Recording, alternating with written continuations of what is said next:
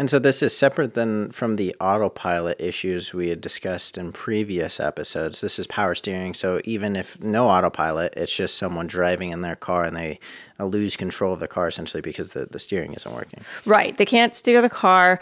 So for example, one of the cases that was linked to a crash is a driver who was trying to make a right-hand turn and the power steering's out. And so they're trying, and they couldn't make the turn and ended up striking a vehicle.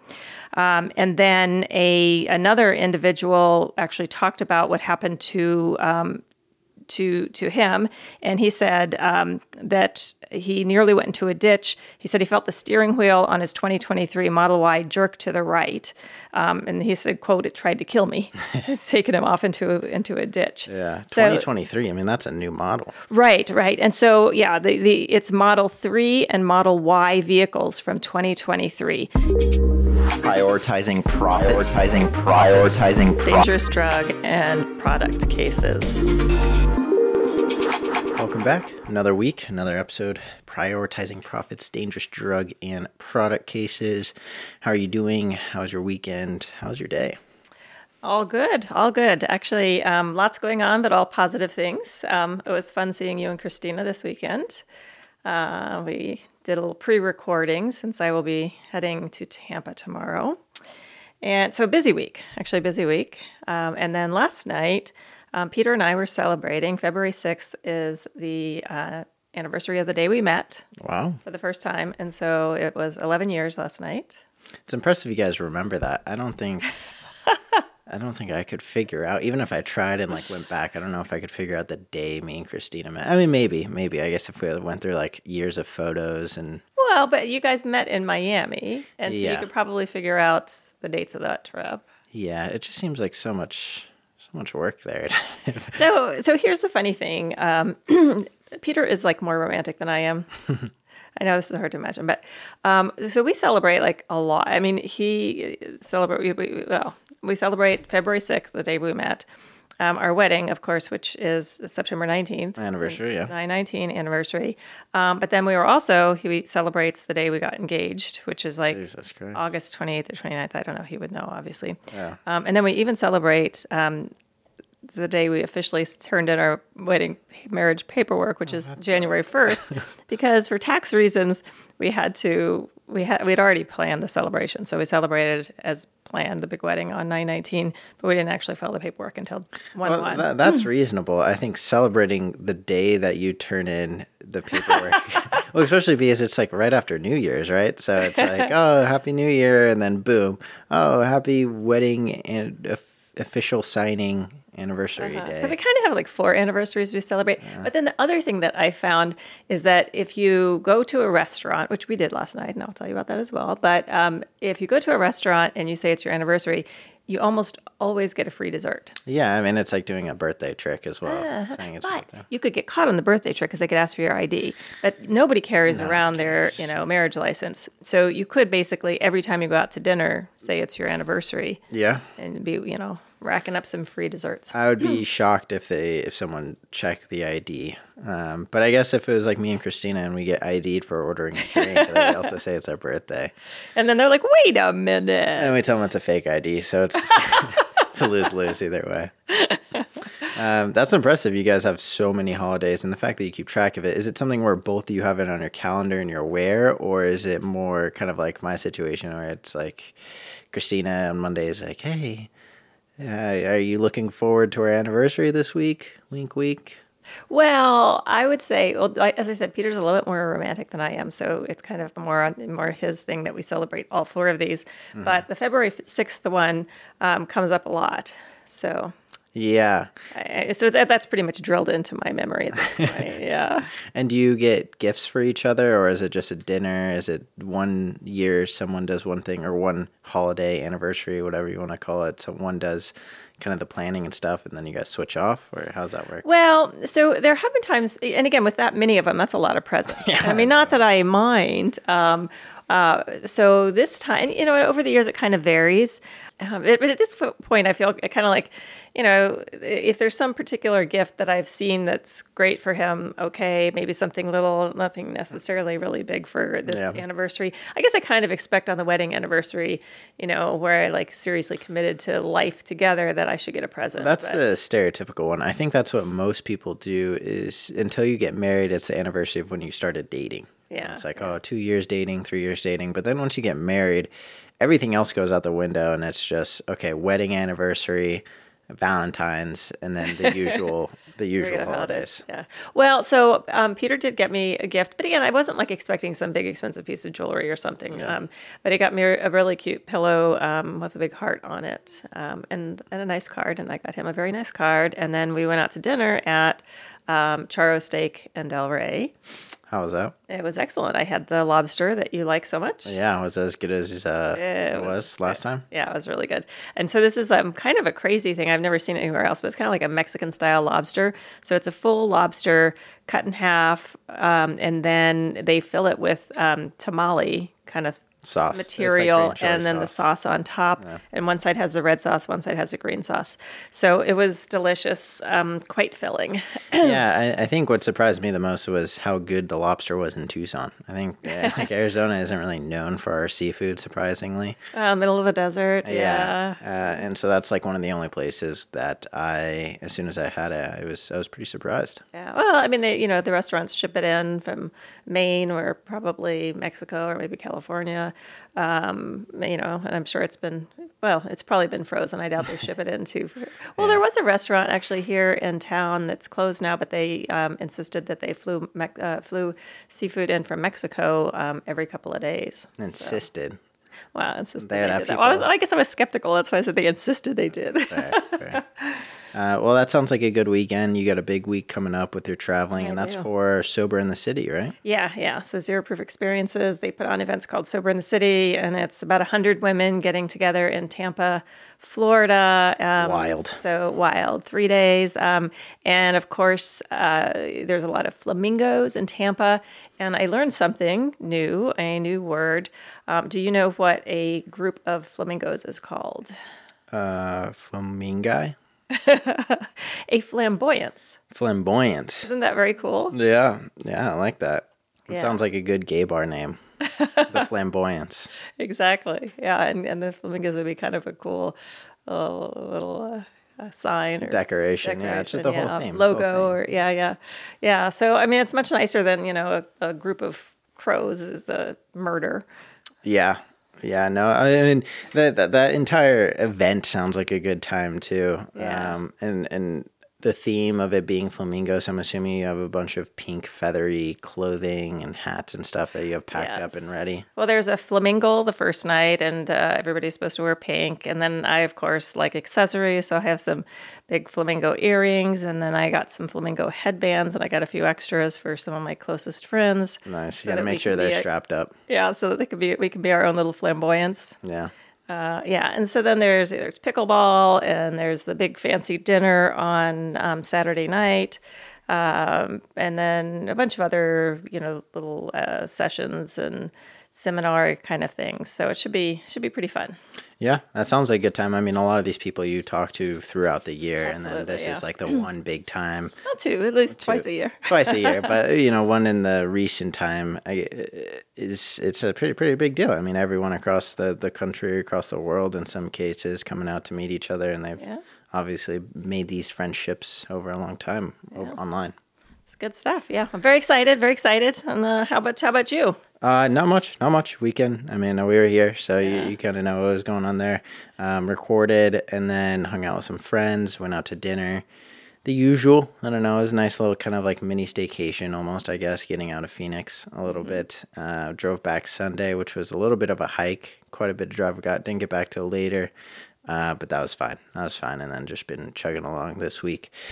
But I think we're ready to go and hop into some of these cases updates. What do you want to start there? updates. Yes. So back to Philips. We've been talking about the Philips CPAP recall quite a bit.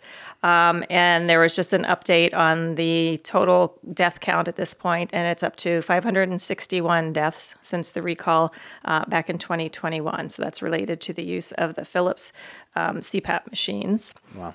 Yeah, and they between July and September of 2023, there were more than 7,000 reports, including 111 reports of deaths. And so the deaths are from diseases or things that you can kind of contract from using this product, from inhaling those toxic materials. Right. But I would also assume that some of these are cancers, for example, and they take a long time. Right. So cancers or deaths from the cancers. Yeah, death from the cancers, but that death amount is probably going to rise and at a pretty good exponential rate because those diseases take a long time to really. Yeah, exactly. That, and then also the fact that people are going to relate cancers that they may have had even before the recall, but they didn't have any idea that it could have been related to the CPAP machine. So as the awareness grows and the doctors are relating, these particular cancers back, then those numbers rise as well. So what does it look like if let's say a family member of mine passed away and they had a cancer, and I see all these cases coming up and I realize, wow, that family member was on a CPAP machine for a few years, and the drug is one of the ones that have a high likelihood. Yeah. One of the cancers are high possibility that was connected to the CPAP machine. Is there still a lawsuit there even though that family member has already passed, or what does that look like on the back end trying to make that connection? It could be. And again, this would go state by state depending on the statute of limitations. But so, for example, in Arizona, a wrongful death claim is 2 years from the date of death. So if you figured it out within that time frame, you potentially could still have a case. It's oftentimes a bit more difficult if the person has already passed away.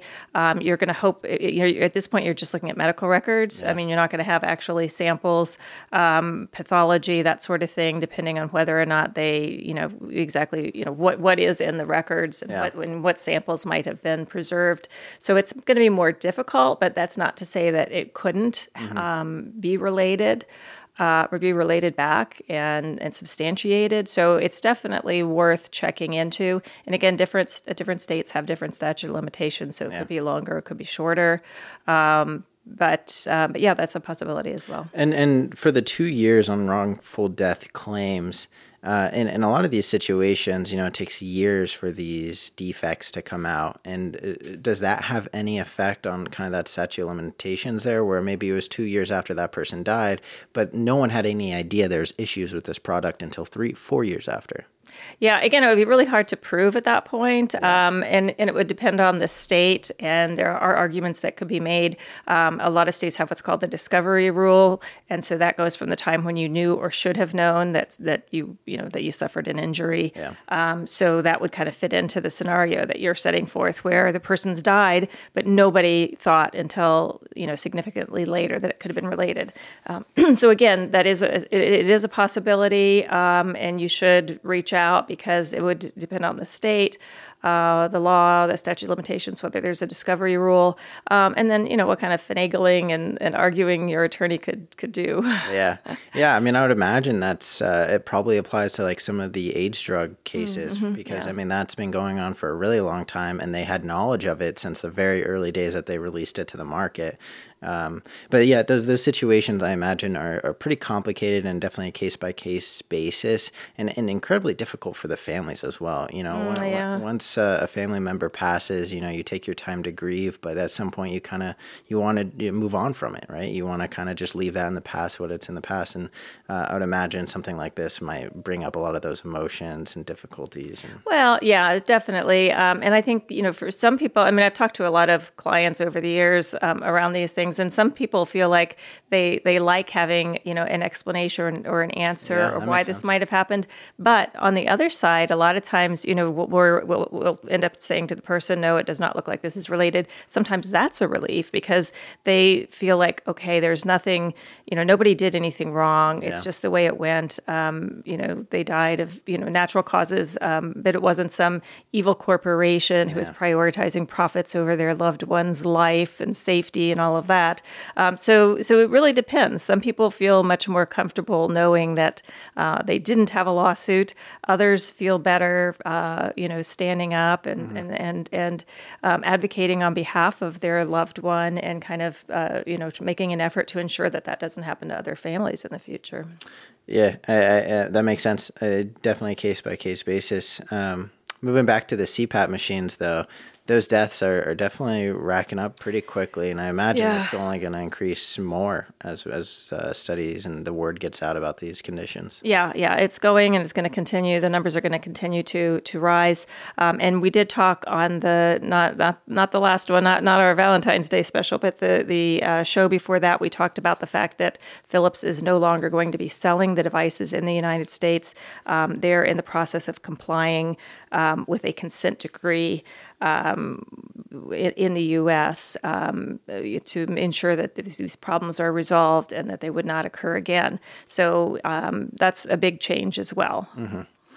Yeah, I mean, it's good. It's good that they're off the market. They're off the market. I mean, it's just still a shitty situation because we know that these types of diseases and conditions take a while for them to become noticeable, for them to be diagnosed, and these machines are so widely used. Mm-hmm. I mean, and are still widely used, even though they're not selling new ones. I mean, hundreds of thousands of people, billions of people actually are using them currently. And I think it would just be really scary too, even if you were able to get rid of the Philips and get a different one today, you know how many years you used it. You don't have cancer today, but just that anxiety of, am I going to get one of these cancers? Mm-hmm. And that entire time, sleep apnea, it varies a lot on the severity of it. For some people, it's completely necessary to have a CPAP machine. For other people, it's something that definitely helps their day-to-day, but isn't a life or death type situation. And I'd imagine in those cases, it's a lot more difficult because, their doctor probably gave them the option, said, this might help you, or it might not. It's something that it's up to you. And they make the conscious decision to do it, just see if it helps. And then they find out 2-3 years later that it could lead to these serious conditions. Yeah. I mean, it's difficult too, though, because, lack of sleep can be a problem for you. It can be a risk factor for a lot of conditions as well, and can affect your health even if it's not life or death. So, man, it's kind of you're screwed one way or the other almost. Yeah. Well, definitely keep us updated on that. I'll be curious to see how many of these conditions kind of come up, how the numbers are acting here, especially with this recall. I mean, hopefully it slows down, but I'm not too sure. Well, and this is a very active litigation, and people are filing lawsuits daily. And so those numbers are just going to keep going up as well. Yeah, definitely. What other updates do you have for us? Okay, Camp Lejeune, and this is interesting. We've talked quite a bit about this, but a study was actually just released, and it was a governmental study, and it compared people who lived at Camp Lejeune with another similar military base, and that one was in Camp Pendleton, California. So it was a similarly sized base, but the Camp Pendleton, of course, did not have the issue of contaminated water. And they showed, sure enough, the people at Camp Lejeune were 20% more likely to be diagnosed with a variety of cancers. And the key about this was a study that the government had done, and they actually didn't want to release it. But in the litigation, the plaintiffs were saying, look, this is clearly relevant and it needs to be released. So that did just get released. It's a 64-page paper. And sure enough, it did show that this was a very dangerous place to be stationed and to have your family. And the thing that is going to be it's going to be, obviously that's very helpful to the litigation as a whole, but it's also helpful because it addressed some specific conditions. And we talked about before there was like an expedited option for certain types of cancers that were more clearly linked than others, and this may expand that list of the linkable cancers. And so this study showed, so it was some types of leukemia, lymphoma, cancers of the lung, breast, larynx, esophagus, thyroid, and soft tissues. Jesus. So it kind of opens up that list where we have a much better connection and a really good comparison. I mean, it's a military base. All else is very similar, other than the fact that they don't have contaminated water. Yeah. It makes sense that the government didn't want to release it. Thank goodness that they did, that the prosecution pushed it. I mean, 20%, that's a pretty large number there, and those conditions are terrifying. I mean, again, really, really serious, awful things. You know, I mean, they were drinking toxic water. And it's veterans. It's veterans and their family. Yeah. I mean, it's kids and mothers and sisters that were just there. Yeah, everybody on the base. Supporting the family. And employees, the whole nine yards. That's terrible. Terrible. Well, I am glad that report did come out, and it's shedding some light on it, and it makes sense that it's going to be added. Those conditions are going to be added to the expedited. I mean, that's not a for sure, but again, there's a good chance of that, because I mean, it makes sense to do the expedited if there is strong evidence, and you don't have to be, getting into the weeds of proof. So the expectation is based on this that likely will happen, but I never like to make guarantees. And again, with like this government, I mean, this is a government study recognizing that a government premises had this contamination, that they were responsible for these serious life-altering, life-ending diseases in some cases. Is there any changes on the back end? There's no criminal prosecution. Like, how is anyone being held accountable on a more individual basis, or is this just like, hey, sorry, we fucked up, guys, here's... Well, it's more complicated, too, when you're dealing with the government. Yeah, and there's all sorts of protections. So, I mean, I don't know if particular people who maybe had the information and should have done something. Yeah. I don't know who those people are or kind of what that's. I'll check into it and see if I can find anything out, maybe the next update. I would just hope that there would be some more accountability. Like, I think with these prescription companies, these medical device companies, there's a lot of money. And as much as I disagree with it, I see where they're coming from, right? They're prioritizing profits. They want billions of dollars, millions and billions of dollars, and they're willing to sacrifice people's lives. Government, I would imagine, and I think a lot of people view the government as someone that's obviously supposed to protect their citizens, protect their nation, and so they would be held to a little bit higher accountability. I mean, I think they should be, but at the same time, I mean, when you're in the military, basically your body is owned by the government at that point, and there's all kinds of. Yeah. I mean, they can send you out there and have you shot by people. I mean, it's. Yeah. I mean, yes, they should be taking reasonable measures to protect you. But the families, they don't own the families' bodies, right? Like, so that's completely different. Yeah. Anyways, I would just a curiosity there. I'm assuming probably not. It's easier in their hands if they can just kind of say, "Oh, my bad, guys. Here's a study. You're right. We fucked up. We'll expedite it." Which thank goodness they are. But moving on. What other updates? Well, a couple more. Ozempic cases, of course, we've talked a lot about that. And it still is early in the litigation, but these have now been consolidated into a multi-district litigation. They've been consolidated in the Eastern District of Pennsylvania, so Philadelphia area. And there are, so what happens, and again, just kind of recap, if you're a regular listener, you know this, but cases get filed in various jurisdictions across the country, and then it's determined where they're all going to be consolidated, and then all of those cases get moved. And so there were 55 cases filed, and so those 55 now are going to be consolidated in Pennsylvania. And again, kind of how this process works is that there are, I mean, we had talked, I don't even remember the numbers about the one for Morgan & Morgan and how many thousands of cases that they had that weren't filed. Yeah. And again, most attorneys, you'll file maybe a couple of cases and you want to file them in jurisdictions that you would like the case to be consolidated in.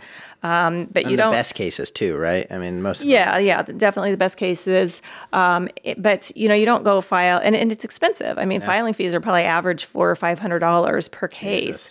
And so if you have 10,000 cases, you don't necessarily want to file all of them right away. If you've got a good statute situation, these are all new enough, right? Yeah. But then once it gets consolidated, it's a much more efficient process, and you can direct file. So as soon as the consolidation happens, that's when you see the numbers moving dramatically. Yeah. And people might think, 55 cases, that's not very many. It's not, but we know that there's tens of thousands of cases hanging out in attorneys' offices right now that haven't been filed. Yeah. So it'll be interesting to see, how crazy the numbers get now. Yeah, I think especially with just how big this is on social media. We talked about this, how this is like one of the first, I think, drug MDL type of just massive litigation situation that has been directly connected to social media in some type of way that a lot of people are talking about. That I think that there's a lot of faces that you can connect to this Ozempic case, right? So famous faces. Exactly, with a lot of influence. And as you said, it doesn't really make sense for a lot of these attorneys to be filing these cases one by one. I mean, 400 to 500 per case and 10,000, 20,000, some of these law firms. I mean, that is just a shit ton of money. So they want to wait until it's consolidated, and that process is a lot easier, and we see a massive flood of filed cases. Yeah, and I'm sure that's going to be happening. This one's not going away anytime soon, and it will be in the news quite a bit. Well, I'm assuming we'll see a lot more as soon as these numbers come in. I mean, this is something that we've already seen news stations talk about, which is pretty rare, I would argue. A lot of these cases that we talk about, you don't see on you have to listen to our podcast. Exactly, That's exactly. nowadays. But this one stands out because a lot of news stations do talk about it. And when they start getting those clickbait numbers, I mean, 10,000 cases, 20,000, 30,000, whatever it may be, we'll definitely be seeing that in the news. Yeah. Well, and just the fact that, I mean, everybody wants to lose some weight, and it's being touted as an easy, a quick, easy fix. Yeah. I mean, so much so that there's shortages of the stuff. So, with the numbers of people using it, of course, the numbers of complications are going to continue to rise. Yeah. So this thing is not going away anytime soon. Well, definitely keep us updated there. As soon as those numbers come in, I'm sure that I'm curious, and our listeners are curious as well. Any final updates on cases? So one more consolidation. Again, we spoke about the Suboxone dental injury case, and this was the Suboxone that's it's a film that you put in your mouth, and it was causing severe tooth decay.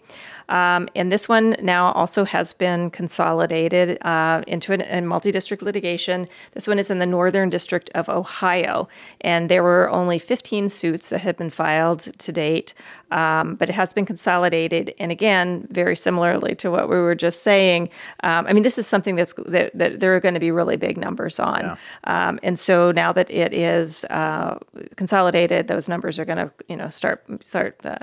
What does that process of consolidation look like? Because if they've only filed 15 cases, do they just have to go to the judge and say, hey, listen, we've got a lot more in the barrel, trust us, and then the judge trusts them? Do they have to, what does that look like? Yeah, there's not a lot of trust involved, actually. Trust a lawyer? What? Wait, just a minute. Yeah. So what they do is they're at the hearing, both sides. Sometimes both sides want it to be consolidated, and sometimes the defense doesn't want it to be consolidated. And so they would both make their arguments. But the argument, of course, would be, here's the number of cases that we currently have. And then it would have to do also with the number of people likely affected out there. And so, how many people use this medication? What's the incidence of problems with the medication? So you want to basically go into the judge and say, yeah, there's only 15, but there's probably, 50,000 that are going to come in. And what happens sometimes is that there will be a hearing before the judicial panel, and they will say, I don't think that we're not going to consolidate this now. Maybe later, Yeah. but at this point, we don't think that there's enough cases to have it make sense. And so oftentimes you do see that, and then at the next convening of the panel, they may, reapply, basically, argue it again, and sometimes it will then get approved. So I'm assuming that the arguments were significant enough and the numbers that they were providing them were high enough, again, that just with 15, because that's not a lot. Yeah. But that being said, if you had 15 around the country, you don't want to have to litigate it 15 times. Have they ever revoked that consolidation where they made this argument? They said, okay, we'll consolidate it. And then after, 5, 6 months, a year, whatever it is, just not that many cases come in. Those numbers don't really line up. Or is it a situation where attorneys really never ask for it unless they're 100% sure that it's necessary? I don't think that it's ever been revoked. I don't know that there would be a process for that.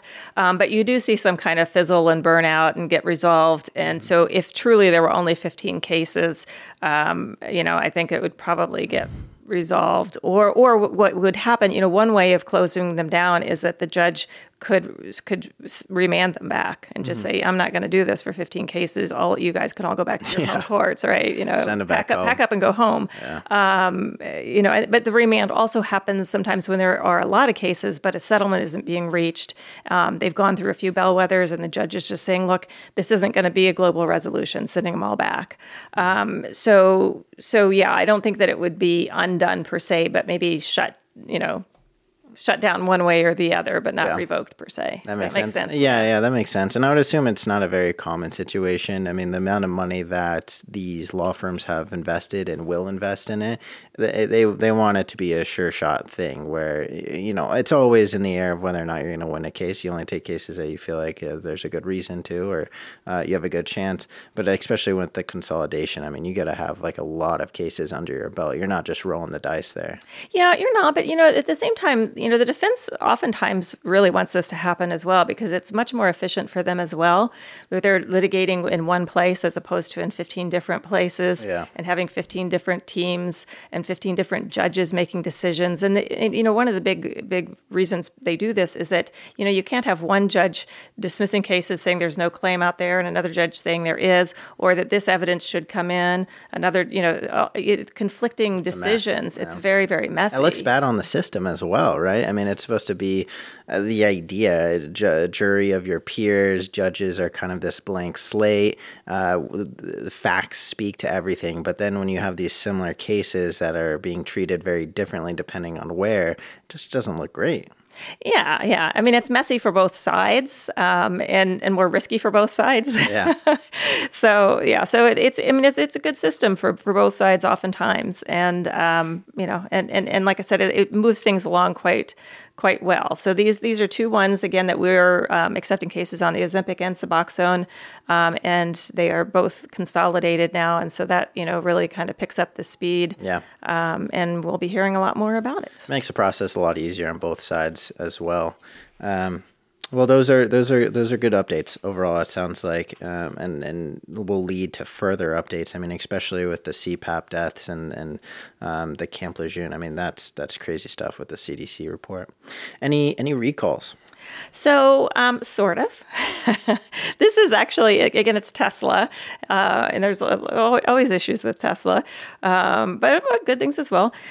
So there's not technically this is not actually a recall yet, but there's a probe of an issue with the power steering. And what happens is this is a required step before the agency actually demands a recall.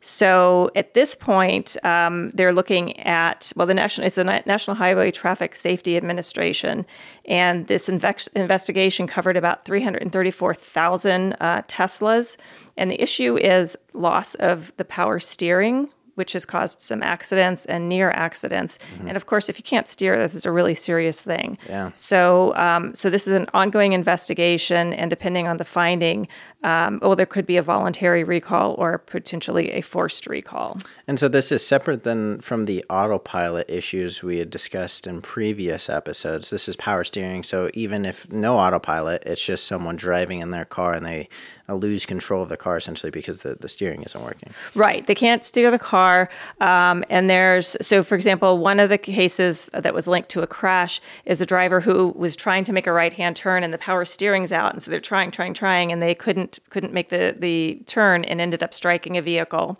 And then another individual actually talked about what happened to him, and he said that he nearly went into a ditch. He said he felt the steering wheel on his 2023 Model Y jerk to the right, and he said, "quote It tried to kill me." It's taken him off into a ditch. Yeah, 2023. I mean, that's a new model. Right. And so it's Model 3 and Model Y vehicles from 2023, and there's about 334,000 of them out there. So if that's a vehicle that you have, that's something that you want to be cognizant of. Again, they're not recalling them yet, but if you're having any issues, you would want to contact the manufacturer. Yeah. They're saying that they may be able to they've addressed some issues with a remote software fix, and it's possible that it's actually going to be, the hard parts that are going to need to be repaired. And that's, of course, a much bigger ordeal where you need to take the vehicle in. And that's shocking there's not more that they can do, because even if you haven't had issues yet, and because it's not an official recall, there really isn't much anyone can do other than just be aware of it and hope it doesn't happen to them. But at the end of the day, I mean, if you're on the highway or getting on the highway, anything like that, or in any other situation, right? You're driving and you lose control of your car because of the power steering. You think in your head, well, thank God I've learned about this from Prioritizing Profits, but I wish there was more I could do. I wish I could take it in or prevent this from happening. Yeah. I mean, I wouldn't want to be driving one for sure. Yeah. 2023 too. I mean, we talked about a other recall of I forgot which car it was the other week, but that was like an older model car. I think it was a Toyota. Oh, the Toyotas. Yeah, the Toyotas. And that was like an older year, but I think it's always shocking hearing the 2023s, because I think that's part of the fun in buying a new car is you're like, oh, new, shiny, extra safe, right? There's always safety upgrades, and you feel a little bit better about being in a brand new car because you just feel like it's safer overall and it's got new fun gadgets. But then you find out that actually the car's wheels don't work. It's trying to kill you. Yeah. It's trying to steer you into a ditch. Exactly. It's AI. Take you out. That's AI. That's shocking. One thing, I don't know why this reminded me of it. Have you seen the Apple Vision? No, what is that? It's a new product Apple put out there. And it kind of reminded me of this because of like the automated steering and all this and futuristic technology. But it's like a VR headset, but it's more AR, which is like augmented reality. And you put on the headset and you can see through it like as if it's glasses almost, where there's a camera and then there's screens in front of your eyes. Like there is a barrier in between you and the real world, but the cameras are so fast that you don't really notice it, I guess. And then you can kind of just do stuff like you can throw up like a music video here, so you can turn to the right and there's just like a window floating in the sky. Like in your vision, Yeah, exactly. And you can do it with like a keyboard. If you get a text, you can like pull it up and it just pulls up right in front of you, and you can boop, boop, boop, boop, start typing on it. Yeah, you should look it up. It's really interesting. Apple Vision? Apple Vision. It's a brand new product. Everyone's been talking about it this last week.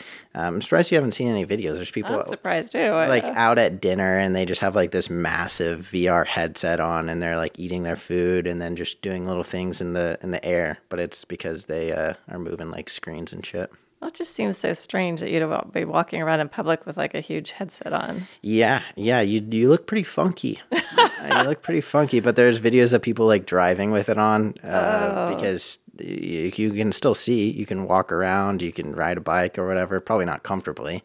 I don't know if it's legal either, but theoretically you can. So it's like, on some of the car on the windshields, they'll have certain things that shot up there, like your, the speedometer or your radio or something. So it's almost like that windshield screen. It's kind of like the windshield screen, except it's just anywhere. Like it's just floating in the air, and you can just go boop, and you move the window to the side, or you minimize it like that, and it tracks your hands and your eye movement and everything. Okay, people are already complaining about people using their phones too much at dinner or with other people. And now, I mean, this is like, next level up, multiple levels up. It seems like kind of separating you from the world, connection with real humans in a way, isn't it? Futuristic technology sounds pretty cool. I don't know. So you like this thing? Are you going to try it? I mean, it's expensive. I think it's $3,500 pre-tax, $4K total, something like that. So it's very expensive, and it's their first model. So there's a lot of a lot of glitches will be happening. I love the idea. I would like to try one, but I also just don't think it's worth the money because I just wouldn't use it that much. I think once they put out some newer models that are a little bit more cleaner and better. Well, you always kind of want them to kind of get all of the kinks figured out and fix, for sure. It looks sick, though. The Tesla discussion kind of reminded me of that, but getting back on track. All right, back on track. Cases we are handling. Well, I was going to kind of dive in a little bit on the baby formula cases, only because it's in the news again. And just to kind of, we'll be brief with this because there's not a whole lot that's changed. But this is the infant formula given to premature babies in hospitals oftentimes, and it has cow's milk in it. And the problem is that cow's milk formula greatly increases the risks of a baby getting necrotizing enterocolitis, which is very serious. Yeah. I've talked about that before, and often deadly. And they can end up with sepsis. They can end up with having to have some of their intestines removed. It's a really, really significant problem. And so it's just been hitting the news a little bit lately. More people are kind of coming. I mean, it's an ongoing problem because it's still happening. It's still being provided. Yeah. And so, but of course, it is in a multi-district litigation in Illinois. As of last month, January, there were 342 cases filed. Not a huge number, but again, this is, this isn't a situation. It's a limited population, so it's going to be babies that are born prematurely and then are fed this formula. Mm-hmm. And just some of the stories are just really sad, where they have babies who are being fed breast milk, and then the hospital. Well, actually, there was one case where the hospital said, "Look, they're not gaining enough weight fast enough. These were twins, so we want to supplement with formula. So yes, you can use your breast milk, but we're also going to add that in the formula, and then just adding in the formula with the cow's milk, and the baby's got NEC." And then other stories where the mother had been breastfeeding, providing breast milk for the baby, and then a nurse just feeds the formula once or twice, and bam, the baby gets NEC. Just very, very. I mean, and again, these are like just the most vulnerable possible babies out there, and it's something that has been well known now for a while. And I just really think it's ridiculous for hospitals to be continuing to feed these babies this very dangerous formula. Yeah, that's pretty crazy. And those numbers, while they may not seem super high compared to some of our other cases, they are high for the reasons you mentioned, where it's a very specific demographic and population here, where it's premature babies in the hospitals. And how is it so? Clarify this for me. It's not necessarily a specific formula brand or product that's the issue. It's just any formula, and I'm assuming there's several of them that have cow's milk in it, and the hospitals are supplying it to these infants, these premature babies, and then this disease is. Yeah, I mean, it's anything that has the cow's milk, although it's very limited which formulas are out there, and it's Abbott and Mead Johnson are the main formula makers, and they're the primary defendants. Mead Johnson from Johnson & Johnson? Mead Johnson. No. Sounds like one of the brothers broke off. Yeah. But the other thing about the numbers is that these are actual lawsuits that have been filed, and a lot of people, if a baby is diagnosed with NEC, they don't even know that it's a problem because of the formula. Because it's a condition that a baby can get. Even if it just had breast milk, okay? But if it has the cow's milk, it is greatly, greatly increased risk. And so they just think it's one of those things. Oh, it's premature. Unlucky. Well, but so premature babies are very vulnerable. And so a lot of times they do have problems like this, and a lot of times they don't make it. And so the parents are devastated, but they don't connect that it could have anything to do with the formula. Again, this isn't something that has been widely publicized. It's hit the news a little bit, but really not significantly. So I think if people were aware of this, there probably would be higher numbers of, higher numbers as far as lawsuits. Well, obviously the doctors and nurses aren't aware of this either, because I'm assuming they wouldn't be giving this formula to the premature babies. And whenever this terrible situation does happen and the parents are confused and they ask the doctor, they ask the nurses, why did this happen? Was there anything that we could do to prevent it? They don't know that this is a risk. So obviously they're going to say, well, it's unlucky. This is a risk. This is something that does happen, and it's unfortunate, but it does. So what would be the next steps here? Because I can't tell if necessarily the producers of it would be the defendants or where the case is, and then are the hospitals responsible here for this as well? Because some of these situations, the babies are being given this formula without the mother's consent or knowledge. Yeah.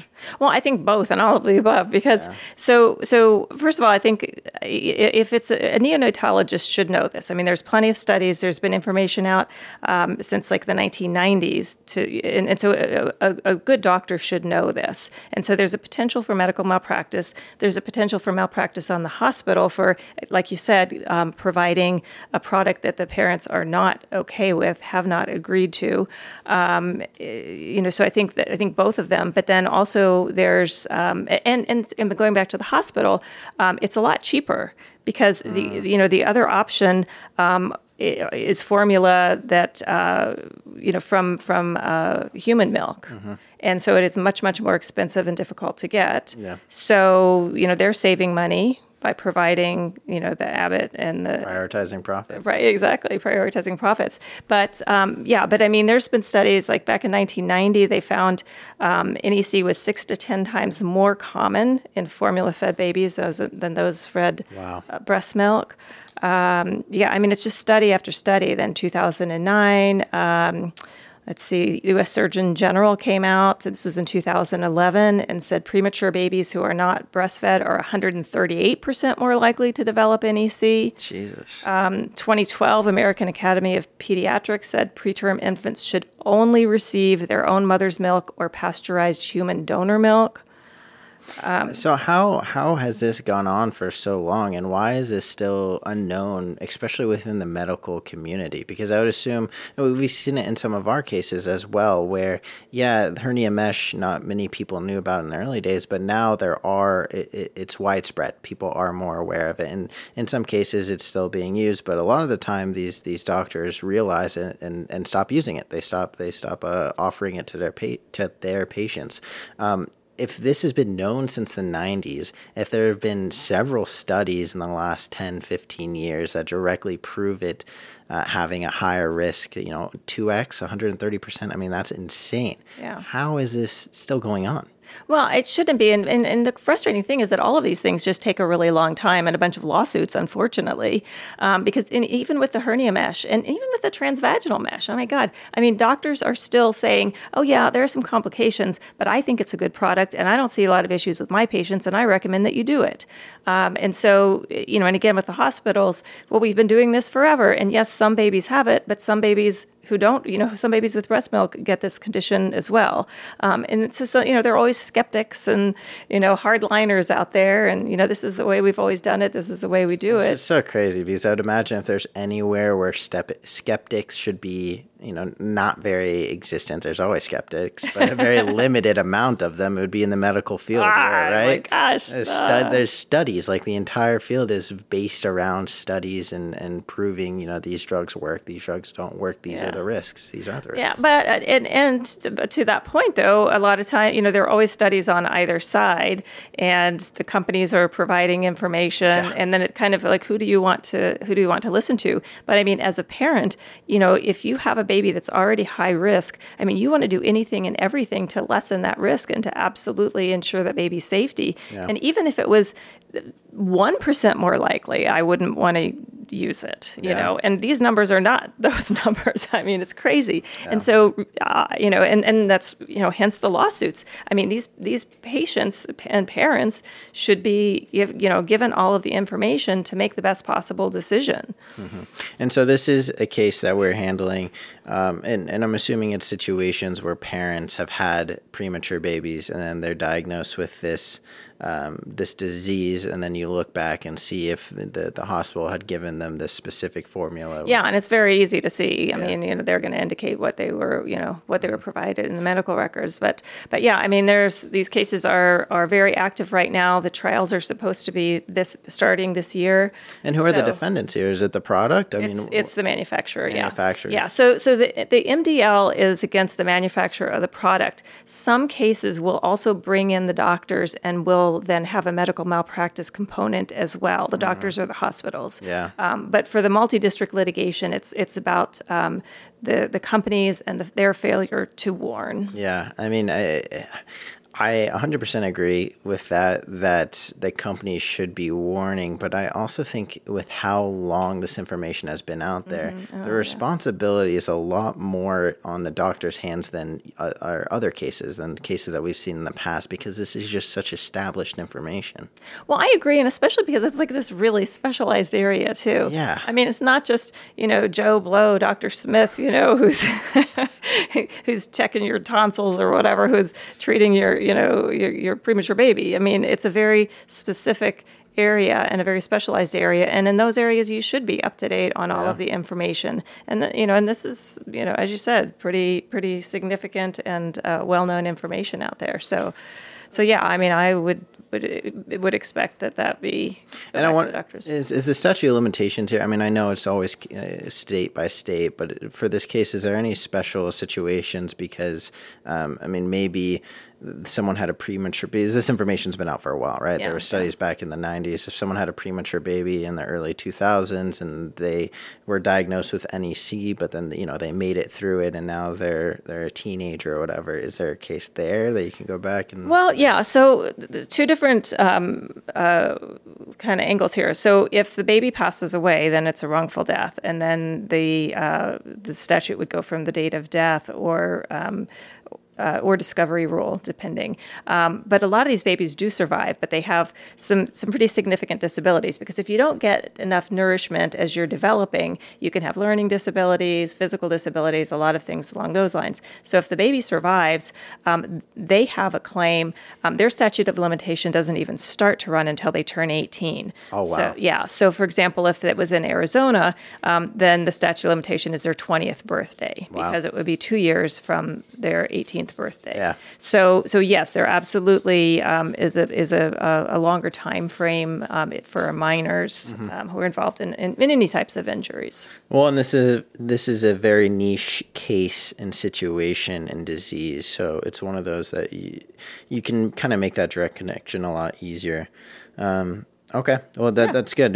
I know we've been handling that for a little bit, but I think that's a good update there, and good to see that it is pushing forward, because I think we're going to see some trials pretty soon, and and a lot more information that'll get out in the news. And again, it's, that's one of the really positives about these trials, is they do get out in the news, and then more people learn about it, and people who have then are having a baby will know to know how to protect themselves. Yeah. Interesting cases in the news. Yes, okay, a couple of them. One is so it's referred to as gas station heroin, and what it is it's called the tianeptine. And it comes, so the FDA has actually come out and warned about a particular brand called Neptune's Fix, but it's basically Neptune's Fix or any tianeptine product. Okay. So it's kind of reminiscent of Kratom, which gets all kinds of hoopla. It's good marketing, Neptune. If Neptune likes it, shit, I'll love it. Really? Neptune? I don't know. Well, he's a god, right? It was The god of the sea, If this gives right? him a fix, I can only imagine what it's going to do for me. Apparently, it does give people a really good fix. I mean, it's people have been using it to get high for quite a while. It's banned in 9 states, Wow. but in the rest of the states, it is being sold. And again, it's like the kratom, where you can basically get it at QT, gas stations. Not QT. QT is pretty upscale, but Circle K, AM, PM, yeah. QT doesn't carry the kratom. Not that type of stuff, no. Oh, okay. Well, I didn't know. I mean, I haven't been in the market for it, but it's very serious. And the reason the FDA has come out and issued this warning is that there have been reports really serious injuries, including death, people having seizures and loss of consciousness and dying. And these particular products, the company is Neptune Resources. And actually, the company has agreed to voluntarily recall its products. Wow. Yeah, there's been enough complaints. The specific products are Neptune's Fix Elixir, Neptune's Fix Extra Strength Elixir, and Neptune's Fix tablets.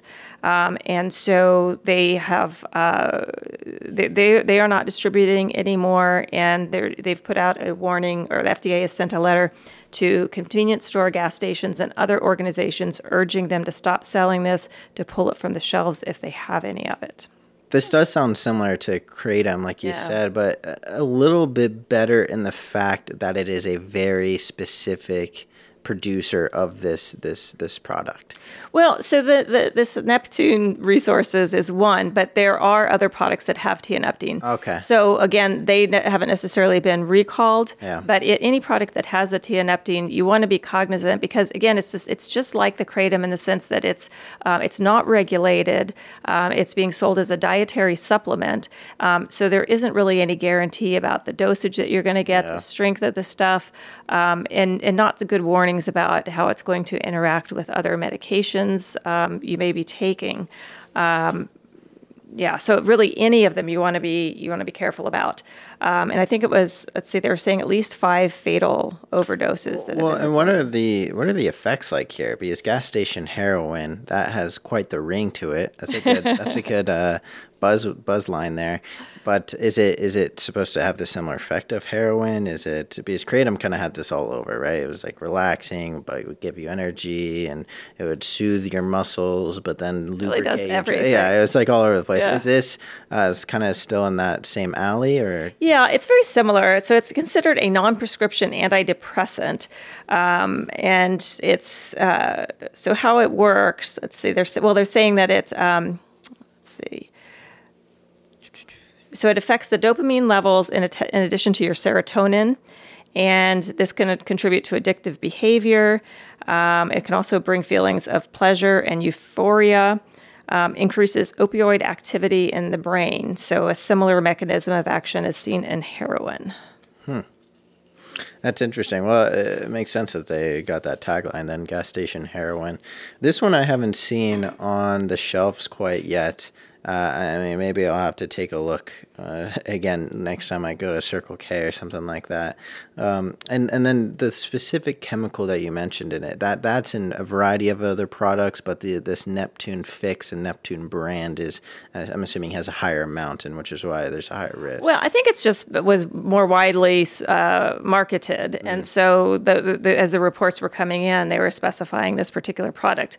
But there are probably other manufacturers that are including the tianeptine in their products as well. Jeez.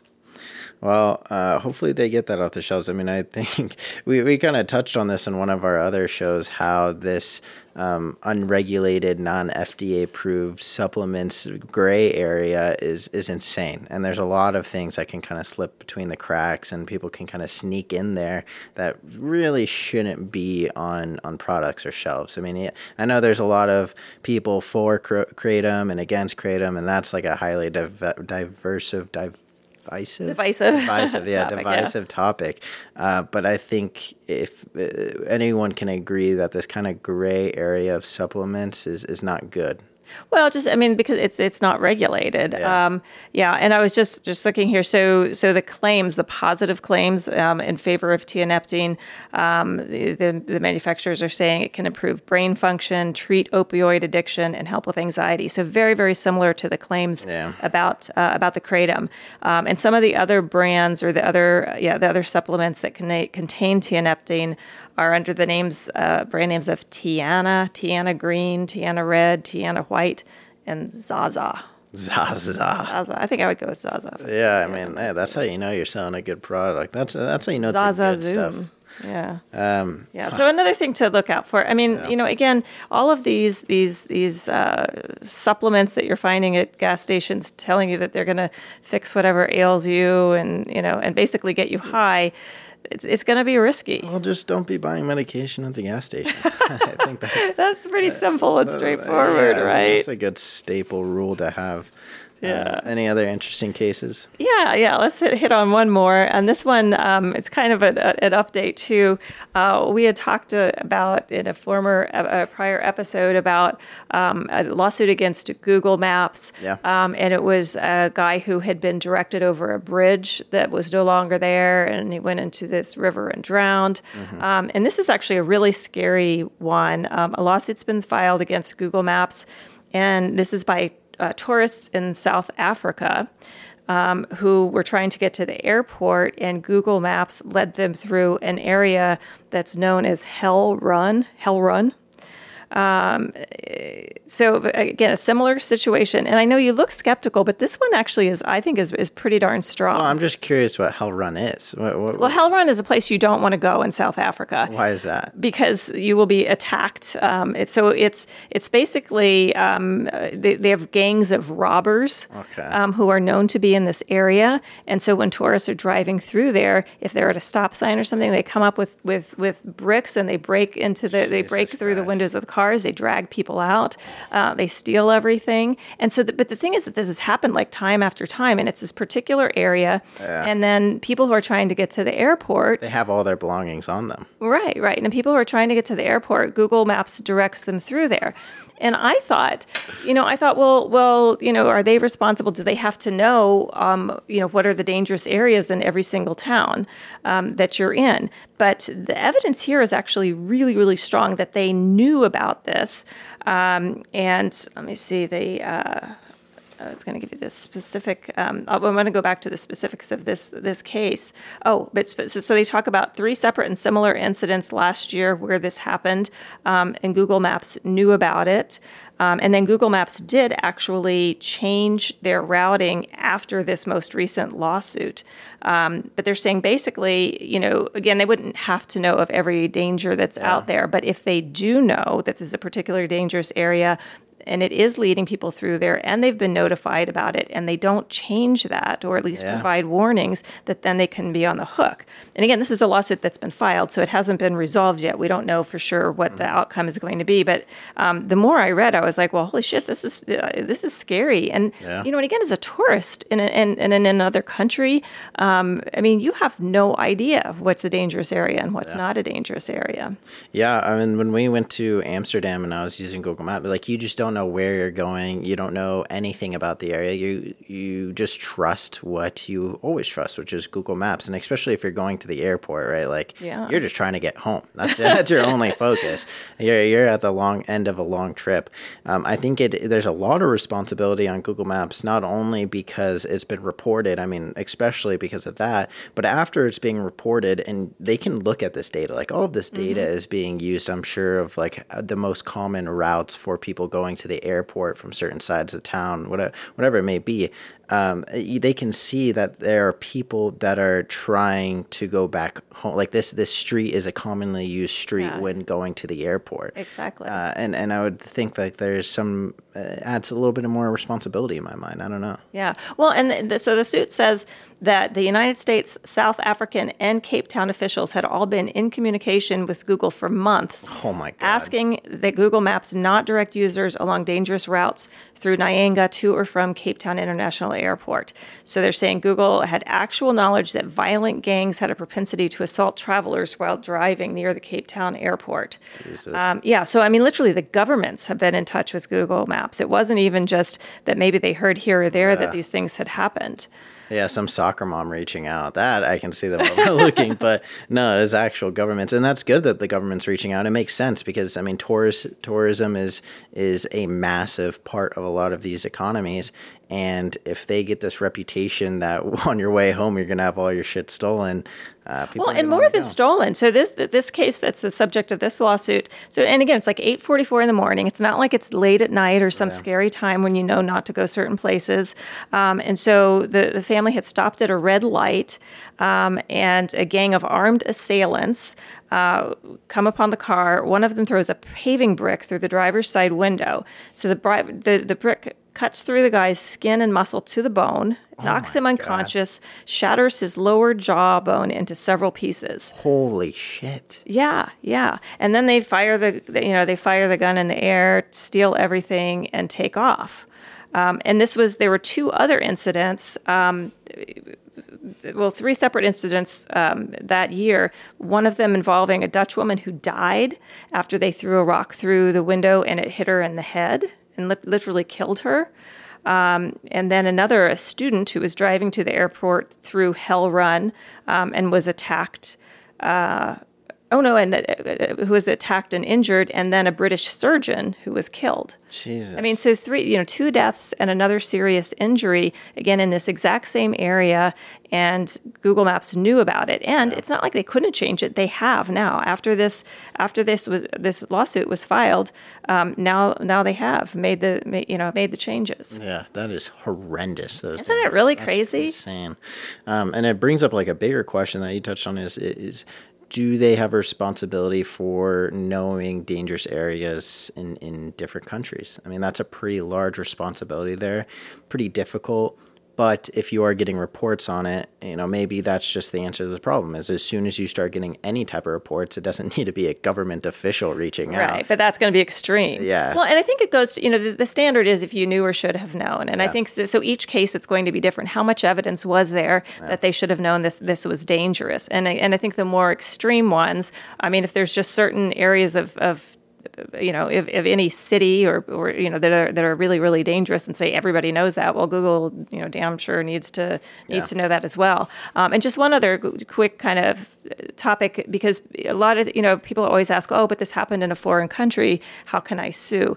And for injuries that happen, if you were suing, some resort you stayed at, for example, that is very difficult. It's different. But this lawsuit is actually in the state of California because that's where Google Maps is. So, So the defendant here is not in the foreign country. The defendant is in the U.S. What if it's like a hotel like Hilton, but Hilton offices are based in America? So then you could again sue Hilton where they are incorporated. So here in the U.S. Yeah, but I mean it's more difficult if you want to go sue some little mom and pop place in Costa Rica or something. Yeah. I mean, not to say you can't do it, but it's going to be a little more complicated. But Google Maps is based here in the U.S. The couple was from the U.S. And so they filed the lawsuit here, even though the injury occurred, in another country. Yeah, well, that's a good point to bring up because I think that's like a lot of gray, murky areas we've seen, even with a lot of the like product cases and medication where the producers are based in another country. I think that like the bunk beds was a situation. Yeah. A lot of things in Taiwan and China are manufactured there, and oh gosh, it's a nightmare. But as long as the company's based in the States, then there's validity for a claim there. Okay, very interesting. Very interesting. I'm glad that you touched on that, and that's a good point to bring up. I think we're going to close out there. Yeah. Thank you everyone for tuning in and hanging out with us on another episode. If you have any questions or concerns, feel free to throw them down in the comment section. Whether you're watching this on Facebook, YouTube, TikTok, Instagram, whatever you want, you can throw it down there. And if it's something you don't want to throw it on the public, completely understand. You can email us at podcast@showeredlaw.com. Questions, concerns, stories, whatever it may be, we'll get to it, and we're more than happy to talk about it and answer some of those questions. Thank you again for tuning in, and we'll see you next week. Prioritizing profits. Dangerous drug and product cases.